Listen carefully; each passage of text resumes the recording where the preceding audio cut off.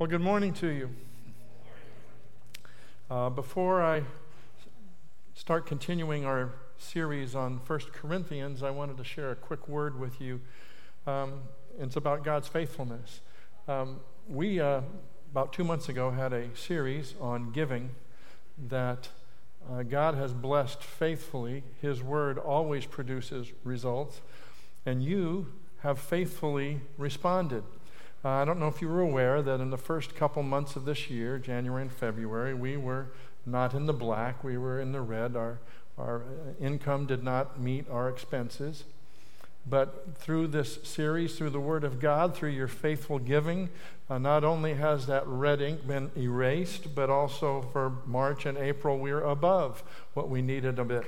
So I wanted to say thank you to each of you. Thank you to God for His faithfulness. But the thing that tells me something. Whenever I see faithfulness and obedience in giving, I know there are stories out there that we haven't heard. People that have said, I didn't used to give, but I didn't even know how I could give, but I started to give. I didn't know it was going to happen. But you wouldn't believe what God did. That's what we want to hear. Giving inspires more giving. Faithfulness of God inspires more people to trust God. And so what I want to do is just encourage you. Please share with the church office. Share with us. It doesn't have to be your name. We're not here to give glory to people. We're here to give glory to God. And so we want to hear the stories, though, because when you hear that these Macedonians gave out of their poverty and gave more than able, and God did amazing things with it, you want to say, wow, why can't we do that? We can, and we probably have. I bet some of people here gave out of their poverty, and God met their needs anyway. It happened in my life. I know it's true. So we need to hear from you. That's my quick plug. What we're looking for is stories of God's faithfulness in your giving, because we want to share them with the people, and I believe giving inspires giving. So let's just start. First passage on 1 Corinthians chapter 2. There's a story about a proud young man who approached the philosopher Socrates. Socrates was kind of a muscular guy, and when this person came up, he said, "Oh, great and wise Socrates, please give me wisdom." And Socrates could recognize a proud, arrogant person when he saw one, and so he said, "Follow me." And they went down to the seashore, and they waded up into the water about chest deep, and Socrates again asked him, "What did you want?" He says, "Oh, great and wise Socrates, I want wisdom." And he grabbed the man by the shoulders and shoved him underwater. And he held him there 25, 30 seconds. He let him out. The man came up and he says, "What is it that you want?" "Oh, great and wise Socrates, I want..." And down in the water he went again. This time 35, 40 seconds.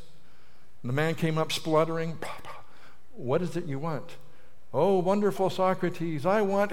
And down in the water again he went. 45, 50 seconds. Finally he came up and the man says, "So, what is it you want?" "I want air!"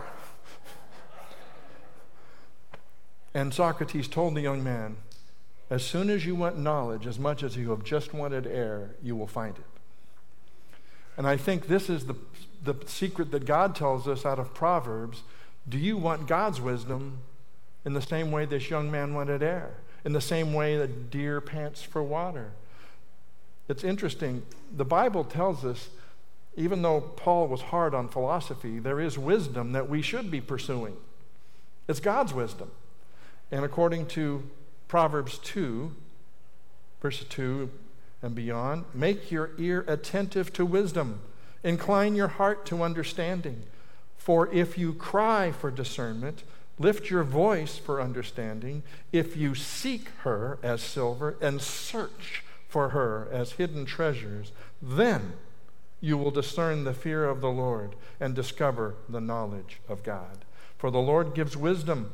From his mouth come knowledge and understanding." See, each of us is to be pursuing wisdom as we would seek hidden treasure, or as this young man wanted air. Do we? Or is it just something we can sit on our table and gather if we want? See, God says if you will seek wisdom, like that. He promises what? He says that you will gain wisdom and knowledge of God. And who doesn't need that?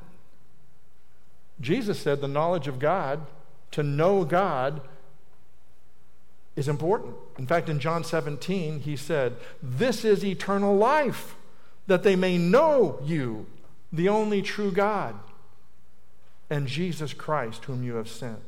But you know, the world's wisdom is loud. It's persistent. It's unending. Many have been lured away by what it teaches. And we might think that in the hollows of this room, the world's wisdom is barred at the doors. It can't get in here. Can it? Well, believe it or not, each one of us in our own heads carry enough worldly wisdom to choke a horse. Worldly wisdom is not barred at the doors.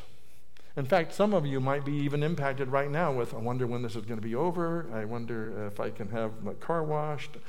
I don't know what you're thinking about, but worldly wisdom will take you away from God's path.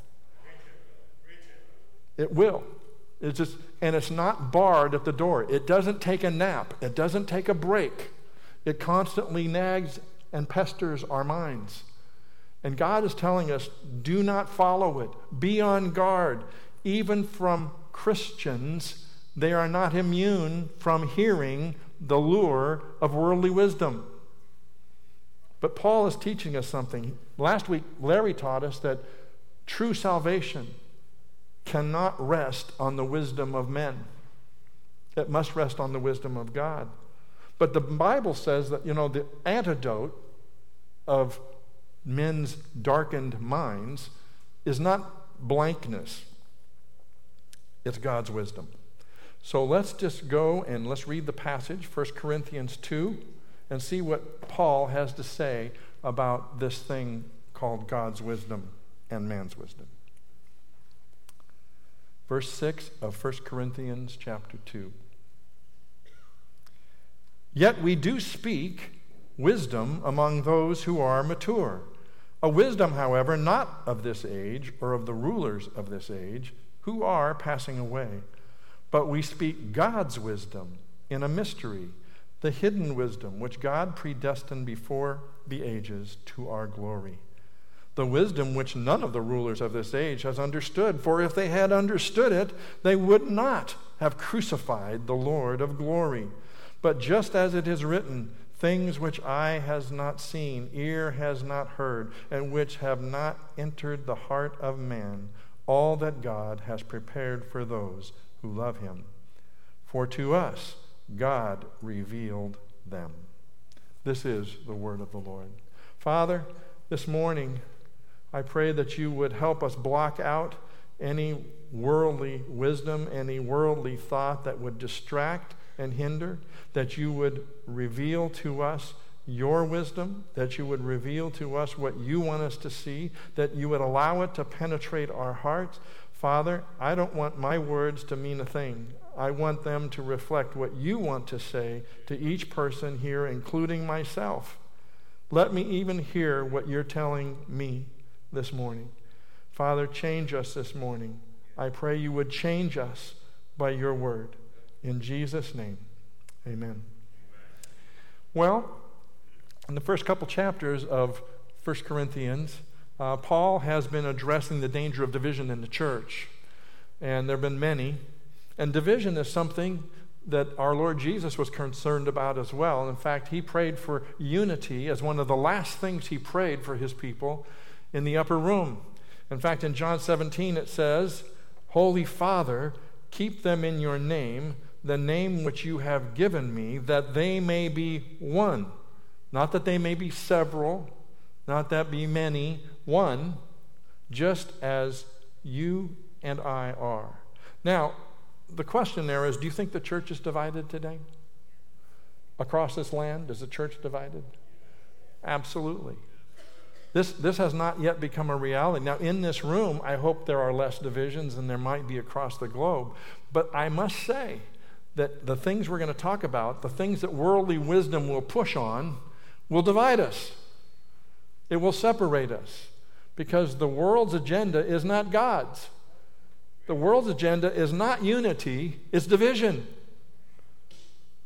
Jesus said that over and over again. A house divided against itself will not stand. That is Satan's plan. Divide and conquer. We don't want that, so we want God's wisdom. So the basis of our salvation, the basis of our wisdom must not rest on men, but on God. Not on smooth talk, not persuasive words that we heard last week.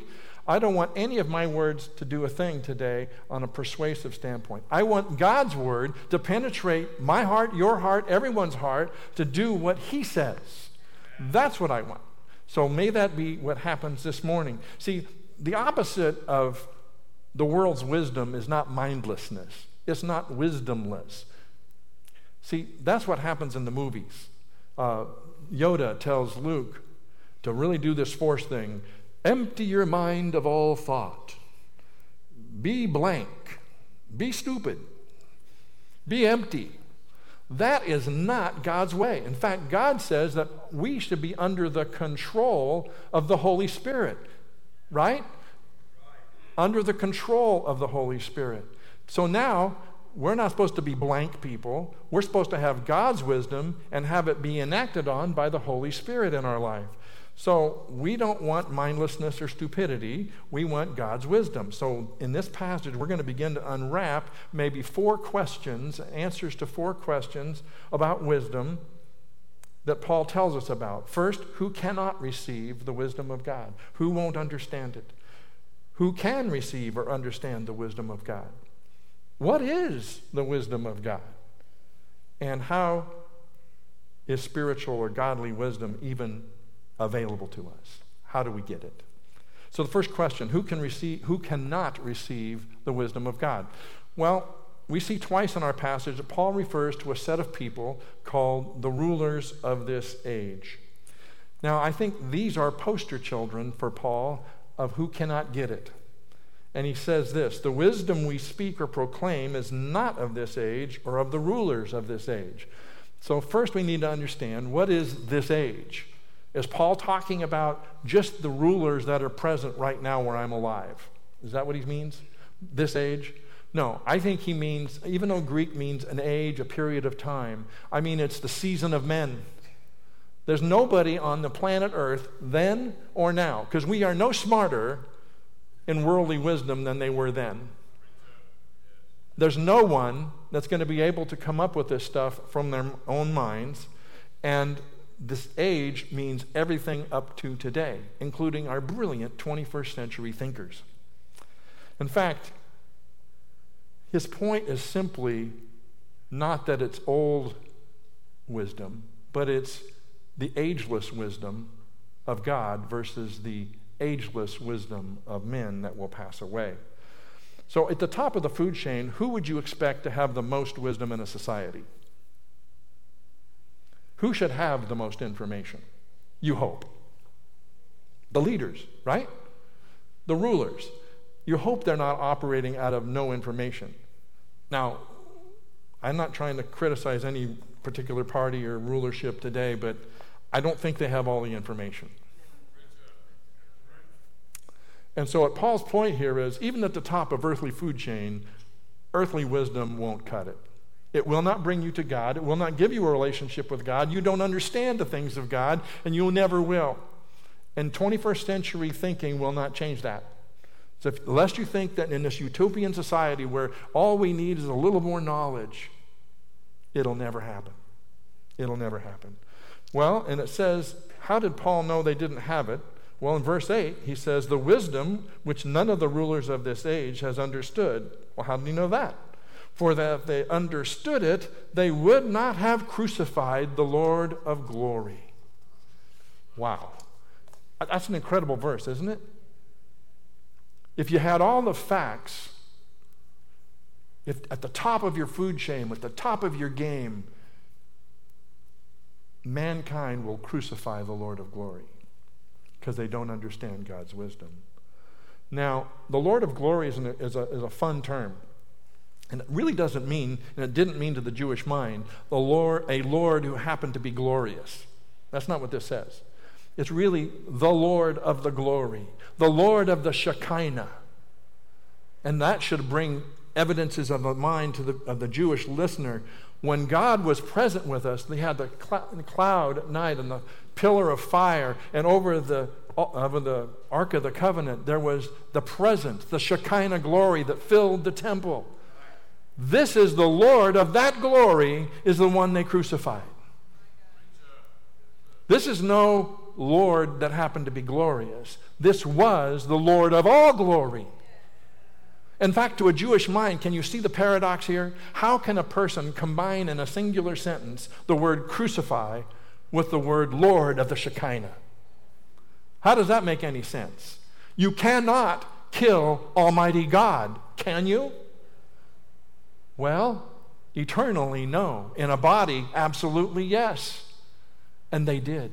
So it's interesting here that you might think, well, who are these rulers then? Are these rulers, what some scholars had said, well, they're really the demonic authorities. Well, that's what they would get from reading 1 John 5, that it says that the earth lies in the power of the evil one. The earth has, the keys of the earth were handed over to Satan by men. God handed them to man. Man fell and handed them to Satan. This world is not ours anymore. It belongs to Satan. He's running the show of this worldly system. That's why we need rescue from this worldly system, from Christ. But is that what he meant? How about Ephesians 6? For our struggle is not against flesh and blood, but against the rulers, against the powers, against the world forces of this darkness, against the spiritual forces of wickedness in the heavenly places. Is this true? Absolutely it's true. Your enemy is not your neighbor. Not your annoying neighbor that doesn't know Christ and has beer parties at night. That's not your enemy. The enemy is the world forces, the rulers in the darkness, the people that inspire and motivate and infuse power into these kinds of activities, the ones that hold people captive. We are looking at a world full of victims of a foe, Satan. And we want to rescue these victims through the blood of Christ. But this is not what he's saying. These are true. And had Satan really been the one that nailed Jesus to the cross, if he'd have known what would have happened, that his chokehold of mankind would have been broken, his hold on death, on hell, on everything was broken by the resurrection of Christ, he probably wouldn't have done it. I think Satan was smiling the day Jesus was crucified. I don't think he was smiling when he came out of the tomb. It says that he led captivity captive, right? I don't think he was smiling. He knew his realm was over. Its days were numbered. He's operating on little time. He's like a foe that's getting desperate. But now, I don't think that's what he was talking about when he said the rulers of this present age. I think he said mostly because these demons didn't put Jesus on a cross, men did. And according to verse 8, it says they were the ones that crucified Christ. So it's the Jewish religious rulers, the Roman rulers. And there's one other fact. The demons have always known who Jesus was. Did you know that? When Jesus showed up, they said, hey, it's not our time. You can't do this to me yet. They knew history. They knew Jesus. What they didn't know was the wisdom of God's plan. I don't think they would have followed through with the wisdom that they had against God's plan if they knew it was their undoing. When Jesus came out of the tomb, it messed everything up. But it saved us. I love it.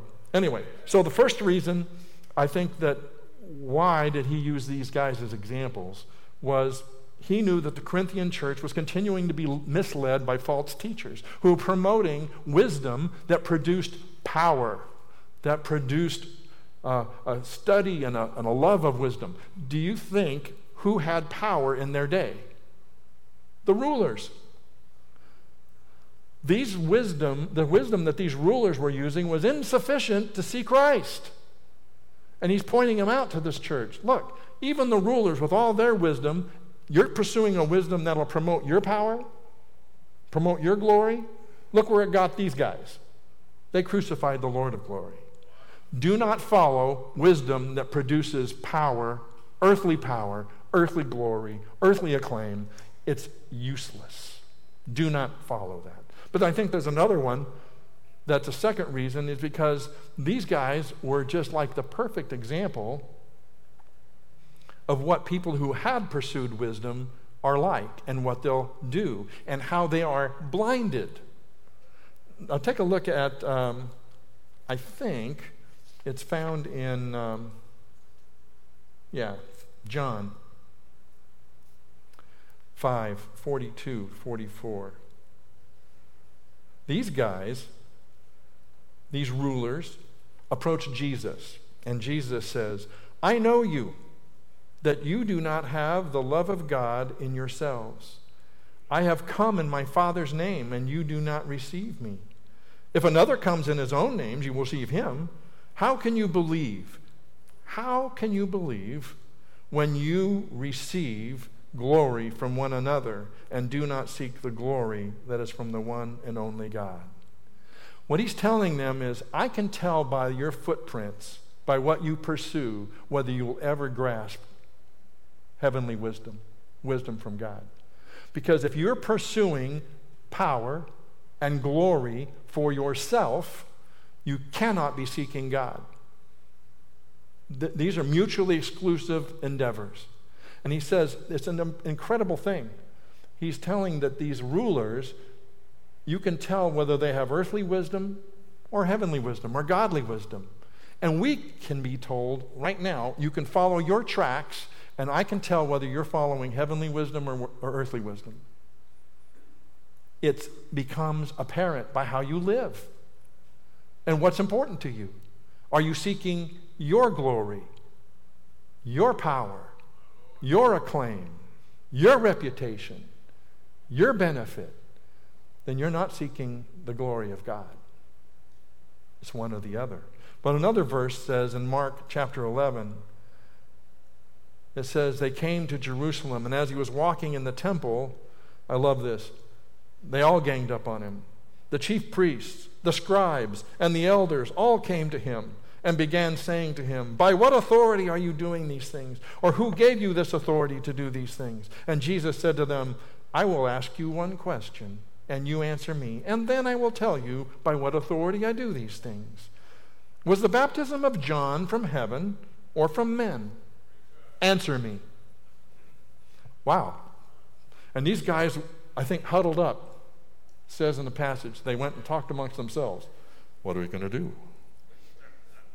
If we say he was from heaven, then he'll say, then why didn't you believe him?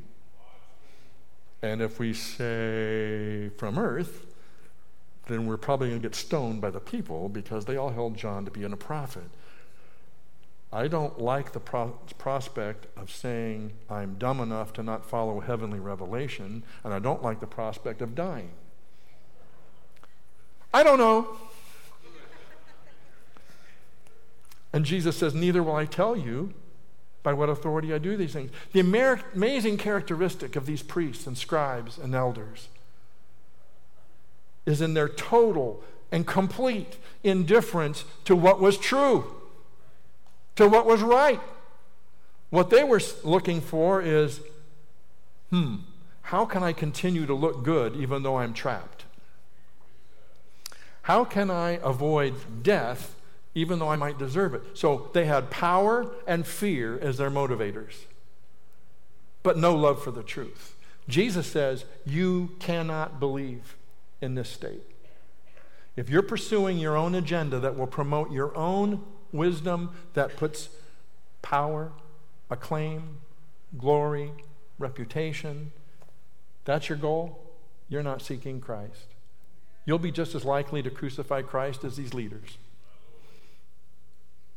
Well, it's possible then to be so enamored by the world's wisdom that leads to power and acclaim that a person's ability to even access and possess the wisdom of God is cut off. So the answer to the first one is easy. No one who loves wisdom that promotes their own power and glory will ever be able to accept the wisdom of God. And the troubling thing is, some Christians still want to use some of these things after they know Christ. They still think their reputation is important in the scheme of things. It's not. That's why we're quiet. Why do we go quiet? We're afraid, right? When we don't witness, why do we not witness? One of the primary reasons we are afraid that people will think we're weird, or we don't know. They'll ask a question we don't know the answer to, or whatever we say. We're just like these guys. We let fear be our motivator, or we let pride be our motivator. We cannot do this. God's glory is the only thing that matters, and sharing Him is to promote Him and has nothing to do with us. Amen. Nothing to do with us. Well, the next one, question 2, who can receive? Well, this is easier. In verse 6, Paul says, we do speak wisdom among the mature. So it's obviously all the old people. No, that's not what he meant.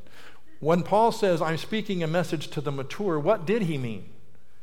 Well, mature in the Greek can also have the meaning of complete or perfect. So how about that? Is that the meaning we should look at as perfect? Well, what audience would Paul have had if he could only speak this message to the perfect? Anybody in here perfect? Well, I can't be saying anything then because it's a message for the perfect. No, that's not the meaning of mature. There's another meaning here. In the Greek, it also had a rendering that had a concept of being fully initiated, being part of a group, being fully incorporated into that group. And that's what we all are when we're made complete in Christ. God does all the work. We are put in God's family. We are made part of the whole, the family of God. This is the being made mature. This is being made spiritual. This is consistent with Paul's message later on when he says, I speak a message to the spiritual. Is that only to the elite? Only to the ones that have perfected their Christian life? No. Everybody either is in Christ with the Spirit of God living in them, or they're outside of Christ, and the Spirit of God does not live in them. To be spiritual means to be indwelt by the Spirit and impacted and controlled by the Spirit of the living God. It doesn't mean you're perfect. No one has arrived. I haven't arrived for sure. And I'd like to meet anybody who thinks they have. None? Okay, good. I didn't want to miss anybody. The other thing here I want to say, though, we're supposed to be, as spiritual people, active agents in God's church, regardless of our maturity level. Did you know that? It says in, I think, Galatians 6:1, if anyone is overtaken in a trespass, you who are spiritual, restore such a one in the spirit of meekness. If that means you who are perfect, you who have arrived, who would help this person? Nobody. Whoever has the Spirit of God is enabled and qualified to help a person get out of trouble in their trespass and sin. If you have Christ, you're part of the army of God. You're part of those that can help. You're part of those that can be involved in this church's health. You don't have to refer people to the pastor. That's not what it says. But if anybody is overtaken by a trespass, let the pastor know. Absolutely not. Please don't do that. We have enough people that tell us already. No, what we want is people who know Christ, who love Christ, to step in their life and lovingly restore in a spirit of gentleness. That's what the verse says. Well, aren't you glad that who can know God is not dependent upon your qualifications? It's not depending on your economics, your education, your intelligence, your race, your country of affiliation, nothing.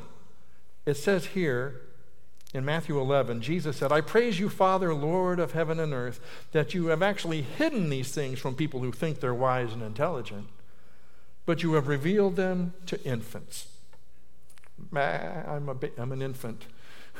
Because God has revealed Jesus to me, and if he's revealed them to you, this is by divine choice. The people that can know Christ are the people that God has let know him. Period. There's nothing, you didn't qualify for this. That's why there can be no pride in a church. Who got here by their own good merits, their own education, their own intelligence, their own wittiness? Zero. So if you're here and you know Christ, it's because of his work in your life, regardless of who you are. We love you. You're part of us.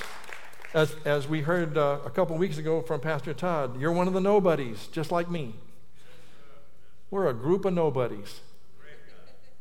But God can do amazing things with nobodies. He says, my power is made perfect in weakness. Well, he must be doing a lot of good things around here because we're pretty weak. Well, let's go on. The number 2 answer is just believers are those who can know God's wisdom and believe that it's true. The world will never believe it, no matter how smart they are. They'll never believe it. Question 3, what is the wisdom of God, or what is spiritual wisdom? Well, if you think I can answer that in any less than an eternity, you're not going to sit here long enough for me to describe the wisdom of God. The wisdom of God is infinite. We can only we probably won't even scratch the surface. And we could say, in one sense, the wisdom of God is simply that which enables mankind to know him, to follow him, to be instructed in life and living in a way that honors God, gives glory to him, and lands us in a relationship with him forever. That is true wisdom. But Paul gives 3 aspects of this wisdom of God that are characteristics that he wants us to know that we may not have known. The first one is this. It says in verse 6, it's a wisdom that is not of this age. So this is a wisdom, this wisdom of Christ. The salvation message that we have and we share has never been come up by man. Man will never come up with it. It is not of this age. It will never come out of men's heads. It's not going to happen. And he says, so where did it come from? That's the second point. True spiritual wisdom, in verse 7, comes from God. And God alone. It says in verse 7, but we speak whose wisdom? God's wisdom in a mystery. Well, that means there's some other qualifications here that we need to see. Why do we get so frustrated when people don't understand when we explain the gospel to them? We think it's so clear, isn't it? I mean, to us, it's like, duh. Why wouldn't you believe this? It's amazing stuff. But here's what it says. It is a mystery. It doesn't mean it's puzzling or too hard to understand. It means it's God has determined to keep this message secret from mere men. The only people that will get this secret are people God wants to let know. So what should that do for us? I keep saying it. It should free us up. There's nobody here can reject our delivery of the gospel of Jesus Christ based on our delivery. We could explain it as good as the Apostle Paul. It doesn't matter. Unless God connects that message with faith, they'll never get it. Why? Because it's a mystery. And what's the effect of a mystery? The second piece, it's hidden. There's no way we can explain out the hiddenness. Do you think you can do that sometimes? I think I could. I bet I can really illuminate this for these guys. They can really see what God's about.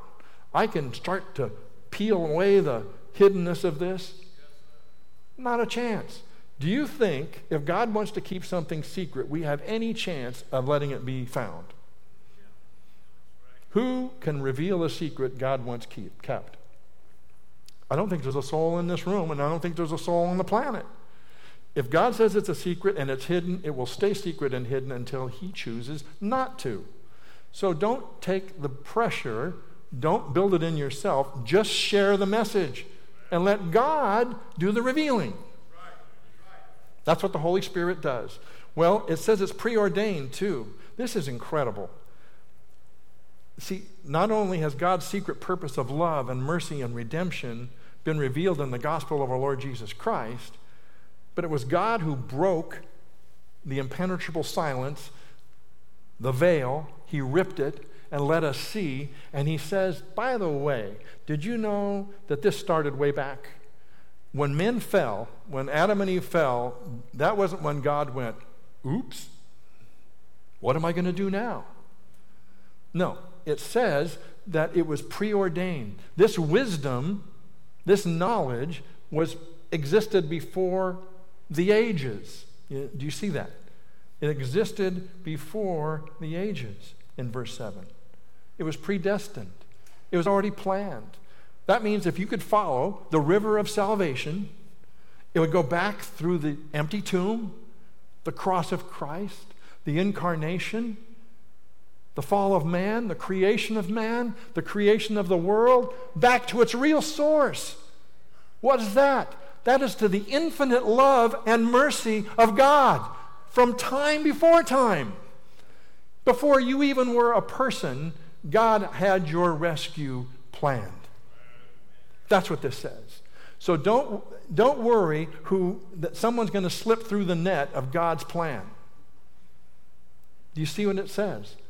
His plan is in place since before there was a world. It's incredible to me. But the third thing it says, it's for our glory. So whatever else the wisdom of God contains, we can be certain. He has devised and planned for every one of his children a future which is dull and dreary. It's glorious. He has planned this to our glory. Why would God share his glory with us? He must love us. Would you think? Well, it says this at the end of verse 7, and it says that regardless of how difficult your life is, how painful it's been, how lonely it's been, how tough it's been, how hard, at the end of this journey, you will be taken to a place and be glorified. Romans 8:30, right, says whom he has chosen, right, he has saved, he has justified, he has glorified. Glorified. He sees it as done. You will arrive. You will arrive glorified. Now, what does that mean? Well, Paul said in Romans 8:18, I consider that the sufferings of this present age are not worth comparing to the glory that is to be revealed in us. Have you pictured that? When you get to heaven, are you thinking, tough times, good glory? They're not even in the same scale. You're going to have to take your magnifying glass out to see, or maybe it's an atomic microscope, to try to see what your pains were like compared to the glory that he has prepared for you. It's incredible. Saint, every one of us have glory in their future because of this infinite wisdom of God. He designed it for you. He wants you to have it. Now, it's incredible that some of the elders and pastors and shepherds of churches, Peter said this. He says, when the chief shepherd appears, that the elders and shepherds will receive an unfading crown of glory. What? We're just mere men. Yeah, but he rewards just mere men and women. He does. Now, what's the motivation of a pastor to be then? The acclaim, the money, the fame, the reputation? No, it's what he's thought of by the chief shepherd when he shows up. That's the goal, because the ones that have faith and please the chief shepherd will get a crown of glory. What a future. How about you? Did you know that every one of you in this room, saint, if you know Christ, you have a crown in your future? 2 Timothy chapter 4. You know, I have to say, these were my nephew Matthew's favorite verses, 2 Timothy 4. He said he wanted these verses put on his gravestone, and they were. He was only 18 years old at the time, and he had already struggled with an 18-year battle with cancer. He started off at 12 weeks old with cancer. It had already cost him an eye. It had cost him a leg.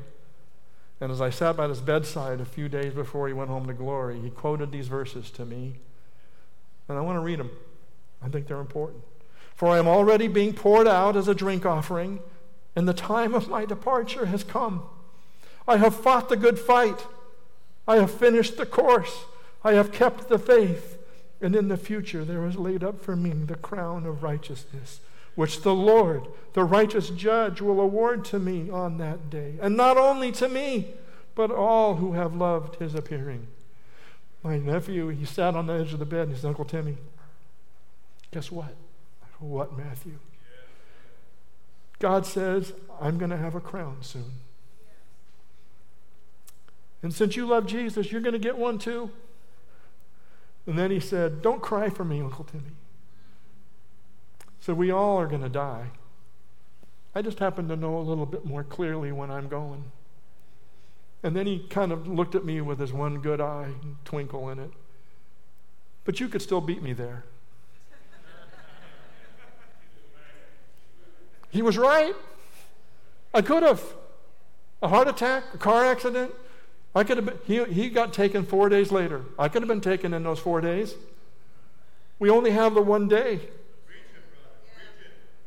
See, I need to ask you, have you received this wisdom from God? Is Jesus tugging at your heart, saying, this is for you today? This is time. It's for you today. Are you going to have a crown in your future? Or are you going to have torment? Are you going to have glory in your future?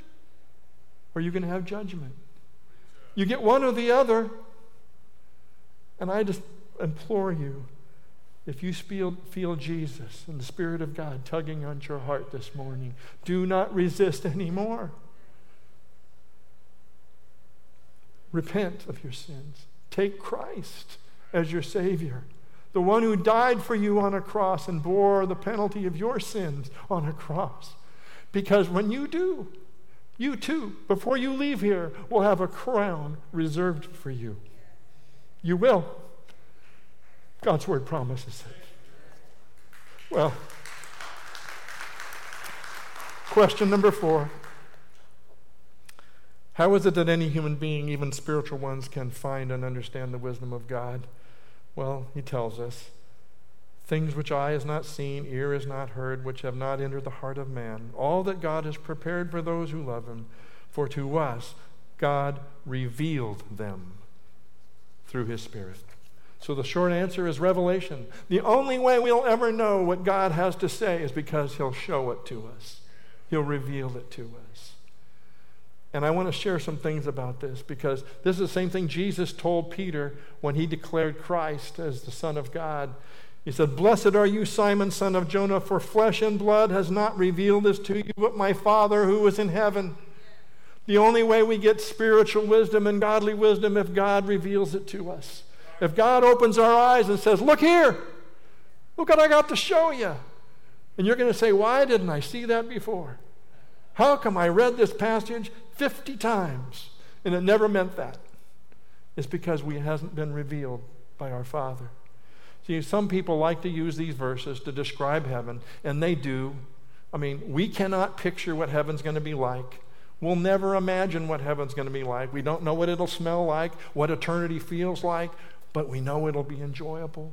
We know it'll be joyful. We know it'll be wonderful. It'll be amazing. It will be incredible.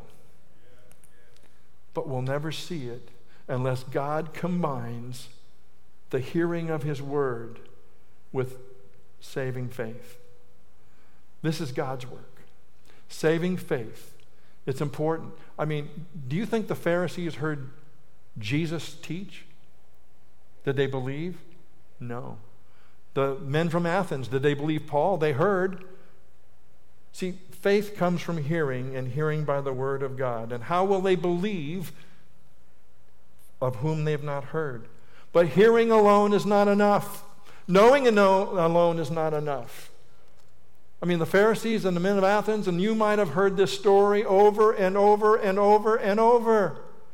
But hearing is not enough. Do you know, you can know the story inside and out. You can know the gospel message by heart. You can believe in your head, yeah, I can believe that Jesus came and died on a cross and rose from the dead, and yeah, I believe in Abraham Lincoln too.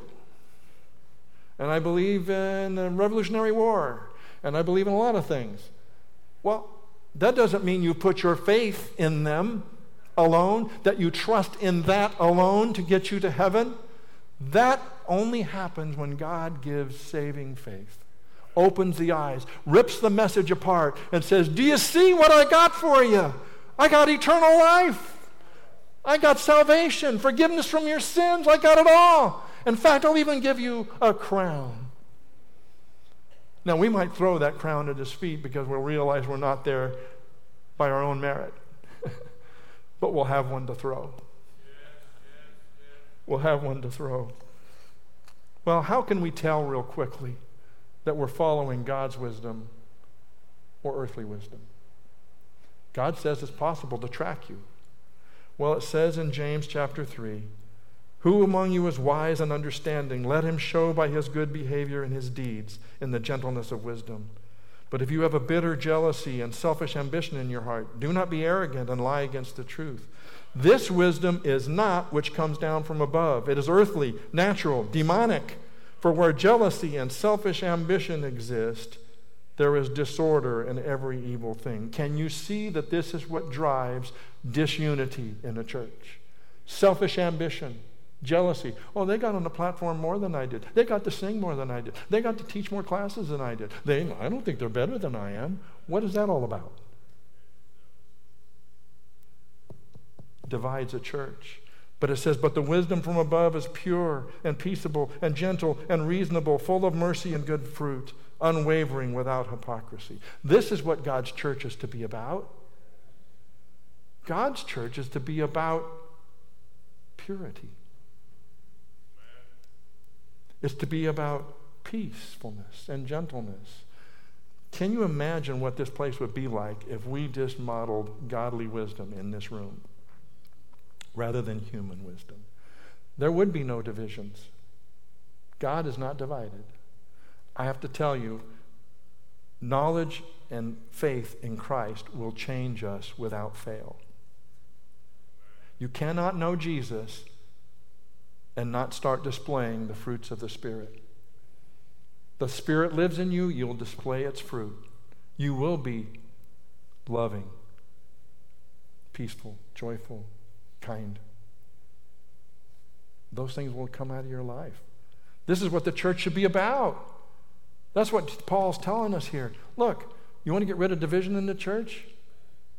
Follow God's wisdom, be filled with the Holy Spirit, have the fruit of the Spirit in your life, and the godly wisdom that you will be producing is purity, peaceable, gentle, reasonable, full of mercy. Wow. A church that bickers does not have peace. A church that bickers is not following godly wisdom. We need to follow godly wisdom. Earthly wisdom and earthly rulers are doomed to perish. You know that, right? No matter your favorite podcaster, I'm sorry. That won't make it to heaven unless it's this book. See, when God revealed His Word, aren't you thankful that the Holy Spirit revealed something that was written down? It's retained forever. Not a word of this is going to be lost for eternity. We can hold in our hands the very mind of God, the truth of God, the inerrant Word of God, the infallible Word of God, the only thing worth living our lives based upon that will never move, rock solid forever. This is it. This is it. God says, I want you to know my mind. And Todd's verse coming up, we'll have the mind of Christ. And here it is. You want to know what God thinks about something? It's right here. Anything that matters. He's not going to tell you about vitamins and homeschool and stuff like that. He wants you to trust Him. The rest will take care of itself. Well, let me just close with this. If you don't know Jesus as your Savior, I just implore you, please put your faith in Christ. Do not leave here today unless you trust in Jesus Christ, because that would mean you have a crown waiting for you, not destruction. If you do know Jesus, let's everyone who knows him lay aside everything and make every effort to leave the hunger for power, for personal glory and acclaim, for that our jealousness, our strife, our selfish ambitions, leave them at the door. That God would drive them out of our heart, and we would be characterized by love, by the power of God in gentleness, humility, and purity. What walks into this room when you walk into it? Is it a love? Is it hope? Is it joy? Is it peace? Or is it disunity, self-servingness? What are you going to do for me today? See, God wants us to be changed people by the mercy of God and by the wisdom of God that he's revealed in his word and through his Son, Jesus Christ. Let's be changed today. Let's be changed people that live by the wisdom of God. Father, thank you for this morning. Thank you for the opportunity to know you. Father, you have ripped the blindfolds off of me and let me see the wonder of Christ. I pray you would do the same for anyone here that does not yet know you. And for us who do know you, Father, let us leave aside earthly wisdom behind that leads to power and glory and acclaim and selfishness and jealousy and all the things that we just are overwhelmed by at times. Let them be removed from us and replaced by the fruit of the Spirit and the fruit of wisdom that your word will produce in us by your power, to your glory, for your people forever. May your kingdom grow, Father, this week because we're acting in your wisdom rather than ours. In Jesus' name, amen.